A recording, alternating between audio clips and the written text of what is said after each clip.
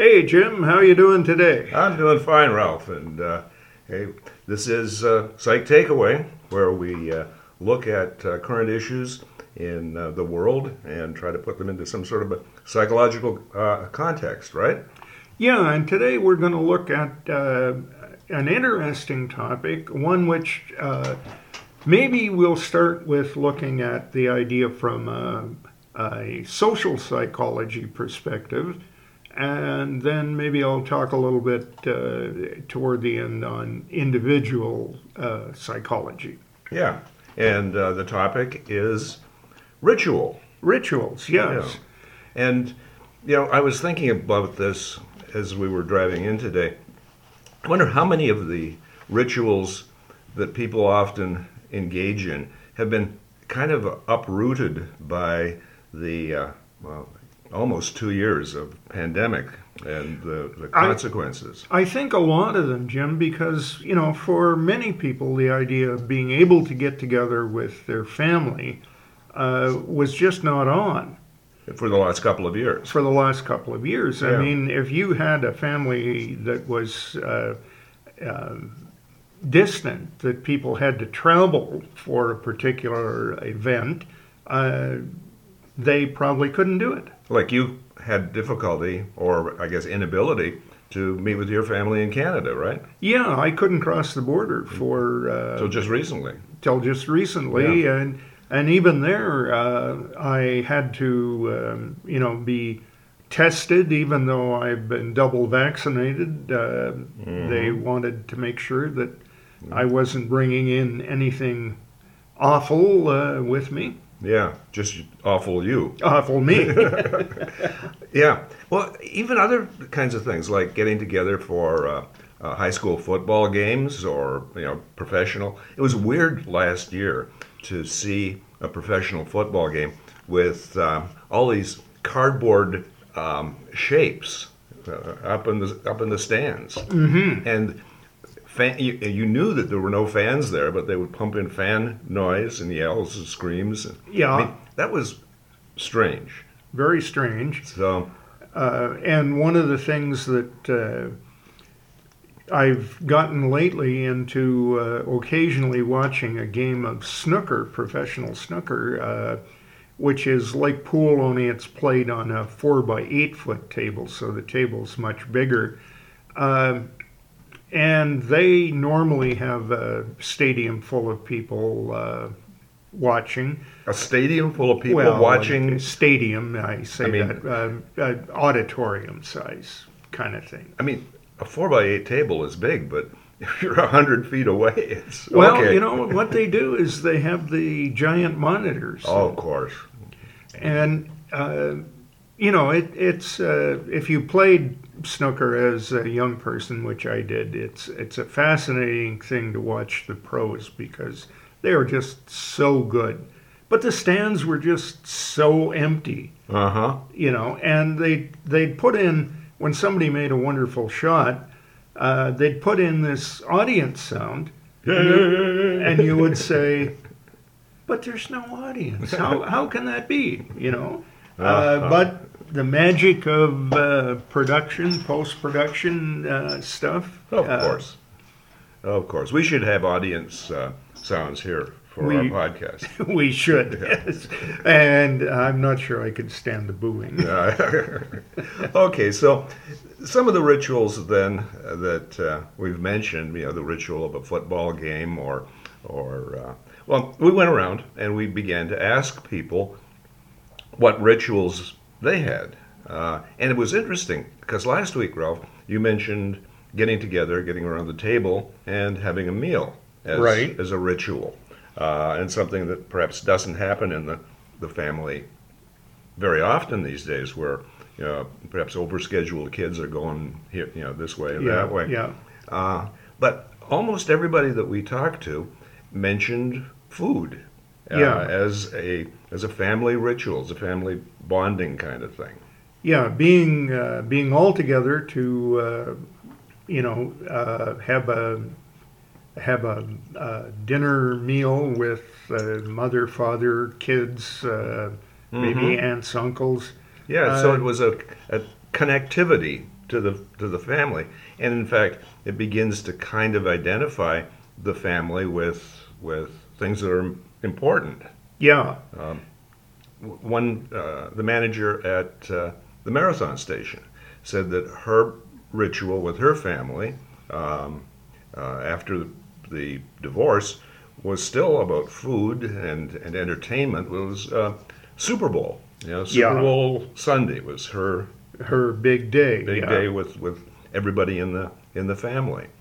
Now, one of the other things that strikes me, Jim, I was looking at some Facebook posts from a friend of mine who has 3 children, and their ritual involves going on usually Sunday in the afternoon to some place to hike in the woods. Okay, yeah, getting out in nature, and that's something that they do on a regular basis, right? On a regular basis, and all the children and the dogs, go along. And I think that's the thing about a ritual, that it's not just a random event that happens once, but rather it begins to become identified as a recurrent thing within the family group, whether it's a once a year occurrence,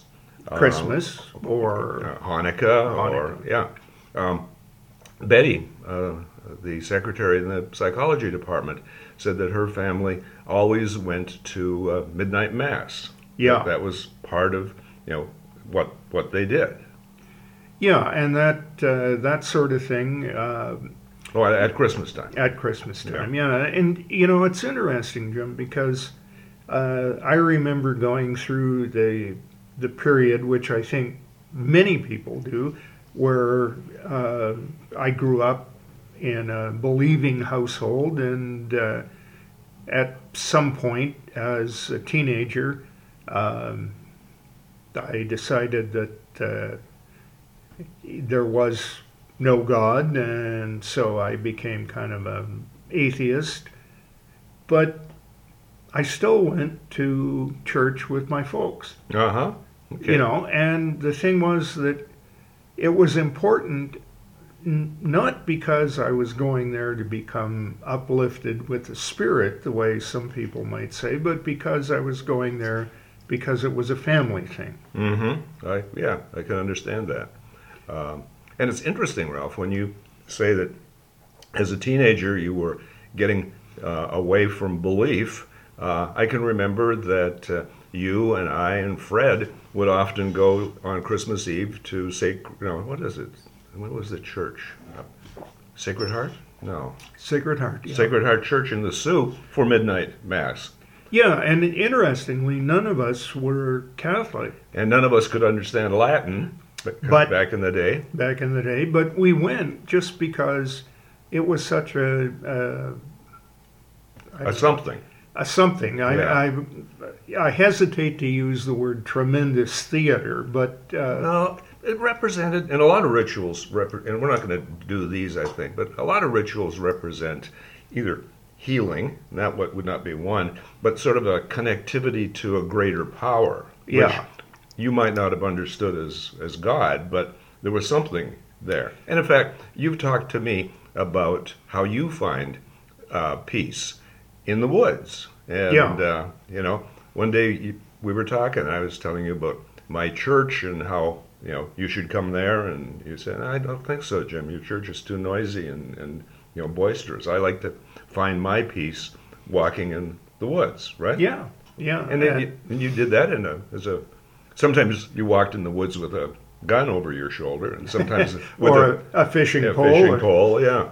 But that was a Ralph ritual, going out into nature, and not as is often thought of in the West as man conquering nature, but to go out and just be part of it. Yeah, just to be. Well, see, that's what the thing is with the family rituals. We're not conquering the family, but we're actually pulling the family together, and members of the family get to identify with who they are. You know, I'm a Canadian, and I'm a Scotch Irish, and I'm related to the Guns, and so I can understand my ancestry.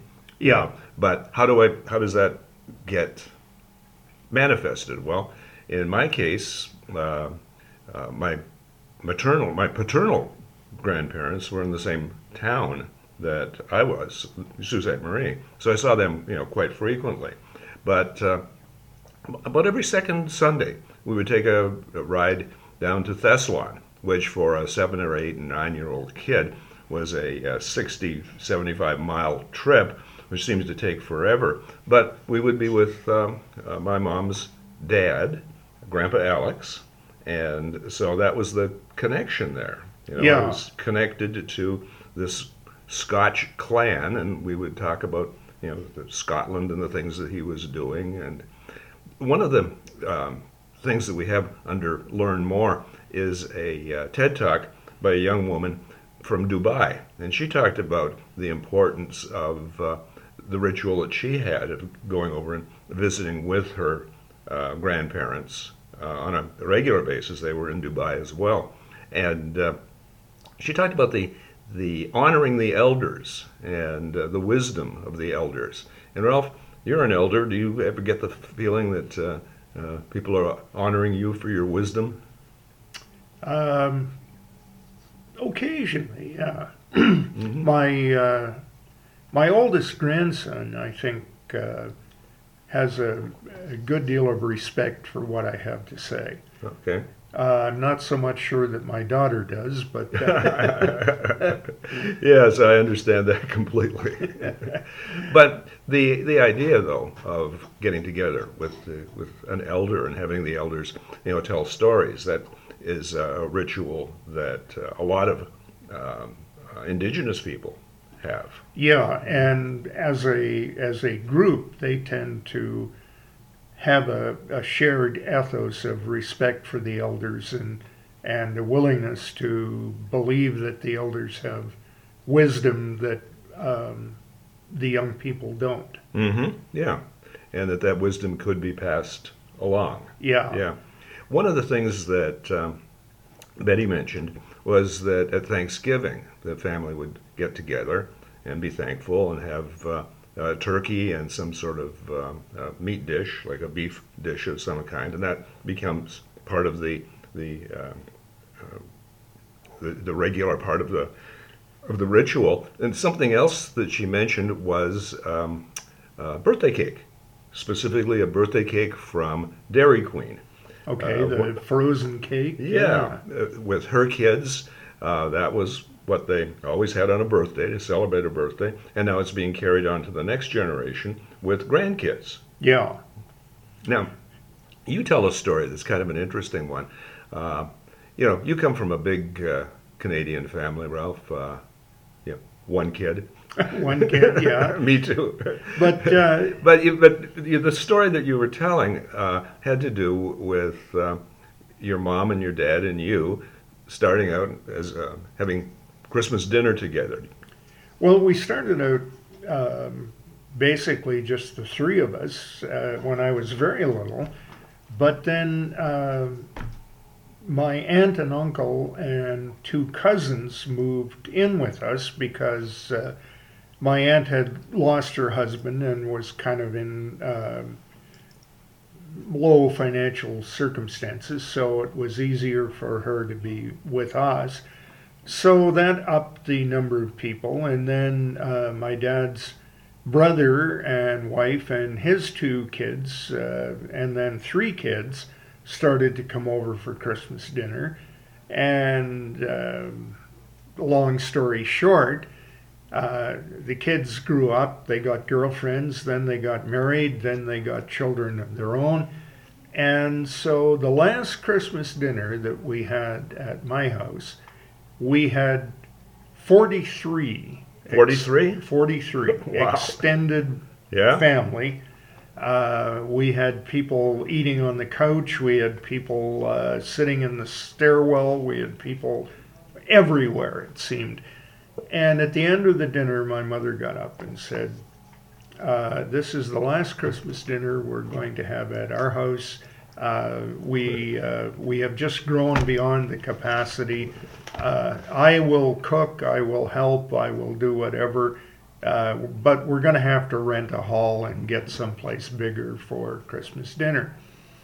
And it's a matter of historical record that ended the ritual of Christmas dinner. Okay. Because so nobody else was willing to organize it. Okay. Now, one of the rituals that I was thinking of around the Carroll house has to do with holidays of various kinds. And at Christmas Eve, we watch How the Grinch Stole Christmas each year. Now with Bridget and Emmanuel and their children as well. But each year we would watch The Great Pumpkin, Charlie Brown. We'd watch Charlie Brown Christmas, and those things marked the kind of the ritual stages of the yearly cycle. And when I was coming over today, I hadn't picked up anything from the mailbox yesterday, so I opened up the mailbox, and here's what I found, Ralph. Do you recognize this?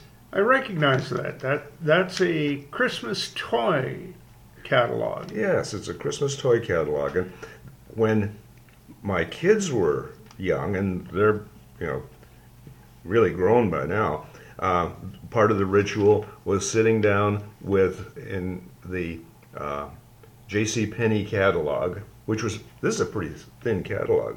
The J.C. Penney catalog was a couple hundred pages or so. Yeah. And then going through and talking about Christmas and identifying the things, not only the things that they want for Christmas, but that particular catalog had things for adults. And so we were able to identify, what Mom might like. Yeah. Or what Aunt Ray might like. And so it wasn't just about, all this one here is just full of stuff that, kids will love. No question about it. But there's nothing in here that Grandpa is gonna, Unless Grandpa wants an electric scooter. Right. I was thinking more in terms of maybe another sweater. Yeah. But that was a ritual, and having birthday breakfasts. Every time we had a birthday, we would celebrate with a birthday breakfast, which got the day off to a rousing start. Even though I'm older than dirt, I still have a birthday ritual. What's that? Well, my wife goes out and buys at our local Best Bakery a carrot cake, a small carrot cake, because carrot cake is my favorite cake, and every birthday I get a carrot cake to enjoy. Yeah, wonderful, and believe me, I know our Best Bakery in this town, and I too truly enjoy the carrot cake from we'll mention it, Robert's. Yes, yeah. And it's a wonderful bakery. Yeah. So yeah, a special food around our house. It would happen every Friday. The city meat market would bring in fresh trout or fresh whitefish. So even though we were not Catholic, and in the Sioux, a lot of people were Catholic and went for fish on Friday. We went for fish every Friday, or ate fish every Friday, just because it was, fresh, and that was what the Carrolls did. Yeah, and all of these things that we're talking about really are the purview of social psychology, because they're all talking about group bonding.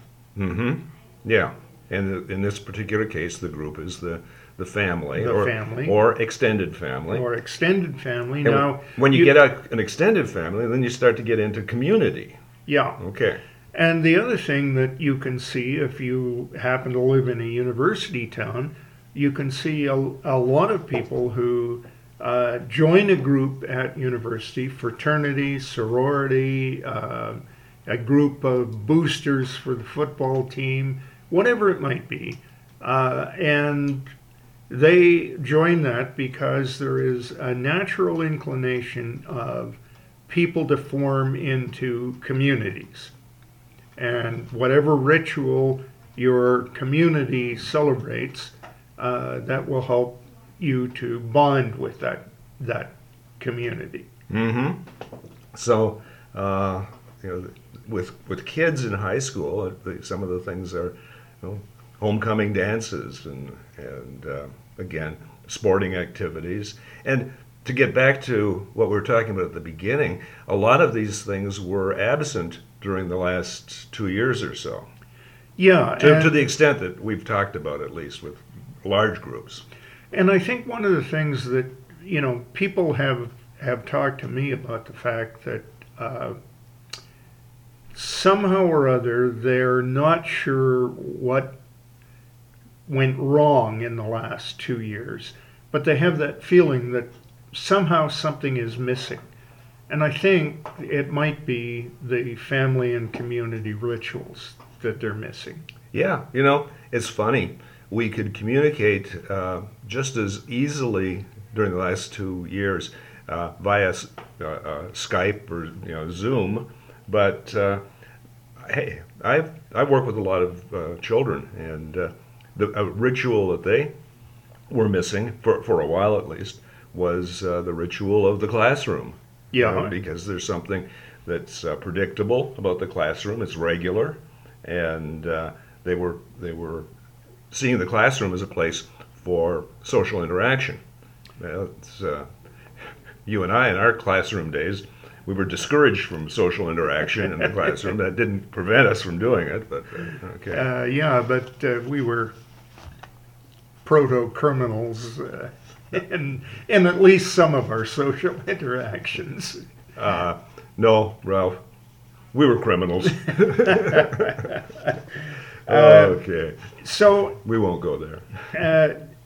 but to switch for a moment, because we are psychology takeaway, to talk a little bit about rituals that you as an individual can perform. One of the things that is useful for people is to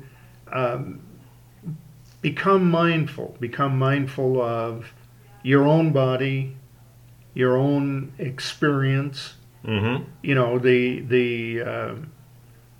The old saying, be here now. Yeah. Becoming aware of the present moment. Yes. Okay. And some of those things can be triggered by, something like brushing your teeth. Brushing your teeth? Brushing your teeth in the morning. And just as you do that, become aware of the taste of the toothpaste and the feel of your body standing in front of the sink and so on. And just bring that into your consciousness. Okay. So the ritual, it's hard to really think of brushing your teeth as a ritual, but it is something that most of us do 3 times a day, probably often without a lot of thought. Yeah, I'm going to stand there and my mind is a million miles away. Mm-hmm. But if you try and bring your focus down to here and now, to yourself, it's a useful sort of thing to do. Yeah, okay. So some of those things that we were talking about earlier, the going to church or particular kinds of meals, those are sort of meta rituals, they're big rituals, but you're saying that we can make the little things that we do into the individual actions. So, this brings it from social psychology to individual psychology and focuses on me as opposed to the group or the world, and And a lot of us spend an inordinate amount of time and energy worrying about what events of the world which we have no control over. Okay, but we do have control over the experiencing the brushing of teeth. Okay, Yeah, yeah. good point. You know, we talked about the Stoics that basically said you can't control what happens, but you can control your reaction to it. Right, right. So one of the other things you could do individually is to practice affirmations for yourself. Uh huh. Instead of "I'm so stupid," which is a negative affirmation, Yeah, right? Hey, I do this, whatever this might be. Yeah, Pretty well. I can do this. I will do it well. I will successfully complete all my work today, whatever your work is. You know, and the thing is, it's worth making that a ritual where, let's say, every hour, Mm-hmm. you know, top of the hour, take a deep breath and say, I'm going to be successful today. Okay. You know, just, and the reason I say at the top of the hour is just, it's useful to get some regularity into. Right. Well, we saw that with the more social awareness of rituals. You know, one of the TEDs that we took a look at a number of years ago, I can't remember who did it, but it was an admiral, I believe, who talked about the ritual of making your bed. Yeah, And maybe we can find that and put it up under Learn More. I think we could do that. I know what it is. It's a commencement address, and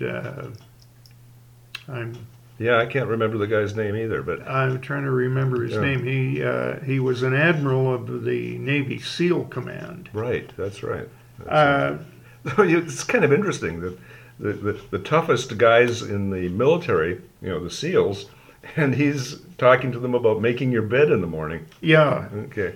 and basically what he said was, if you get up in the morning and as you get out of your bed, the first thing you do is make it.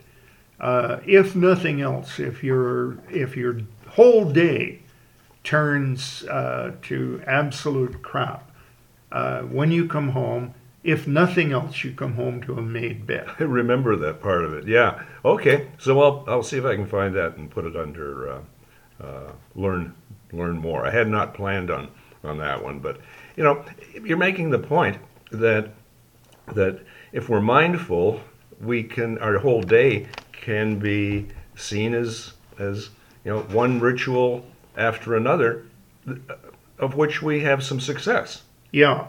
Okay. Now, to go back to our earlier topic of positive psychology, one of the things that is a ritual, I guess I could safely say, of positive psychology is to keep a gratitude journal. Mm-hmm. And the one of the TEDs that we have posted, I think I mentioned this young lady from Dubai. She talked about that. She talked about a gratitude jar, and people would put affirmations into this Yeah. jar.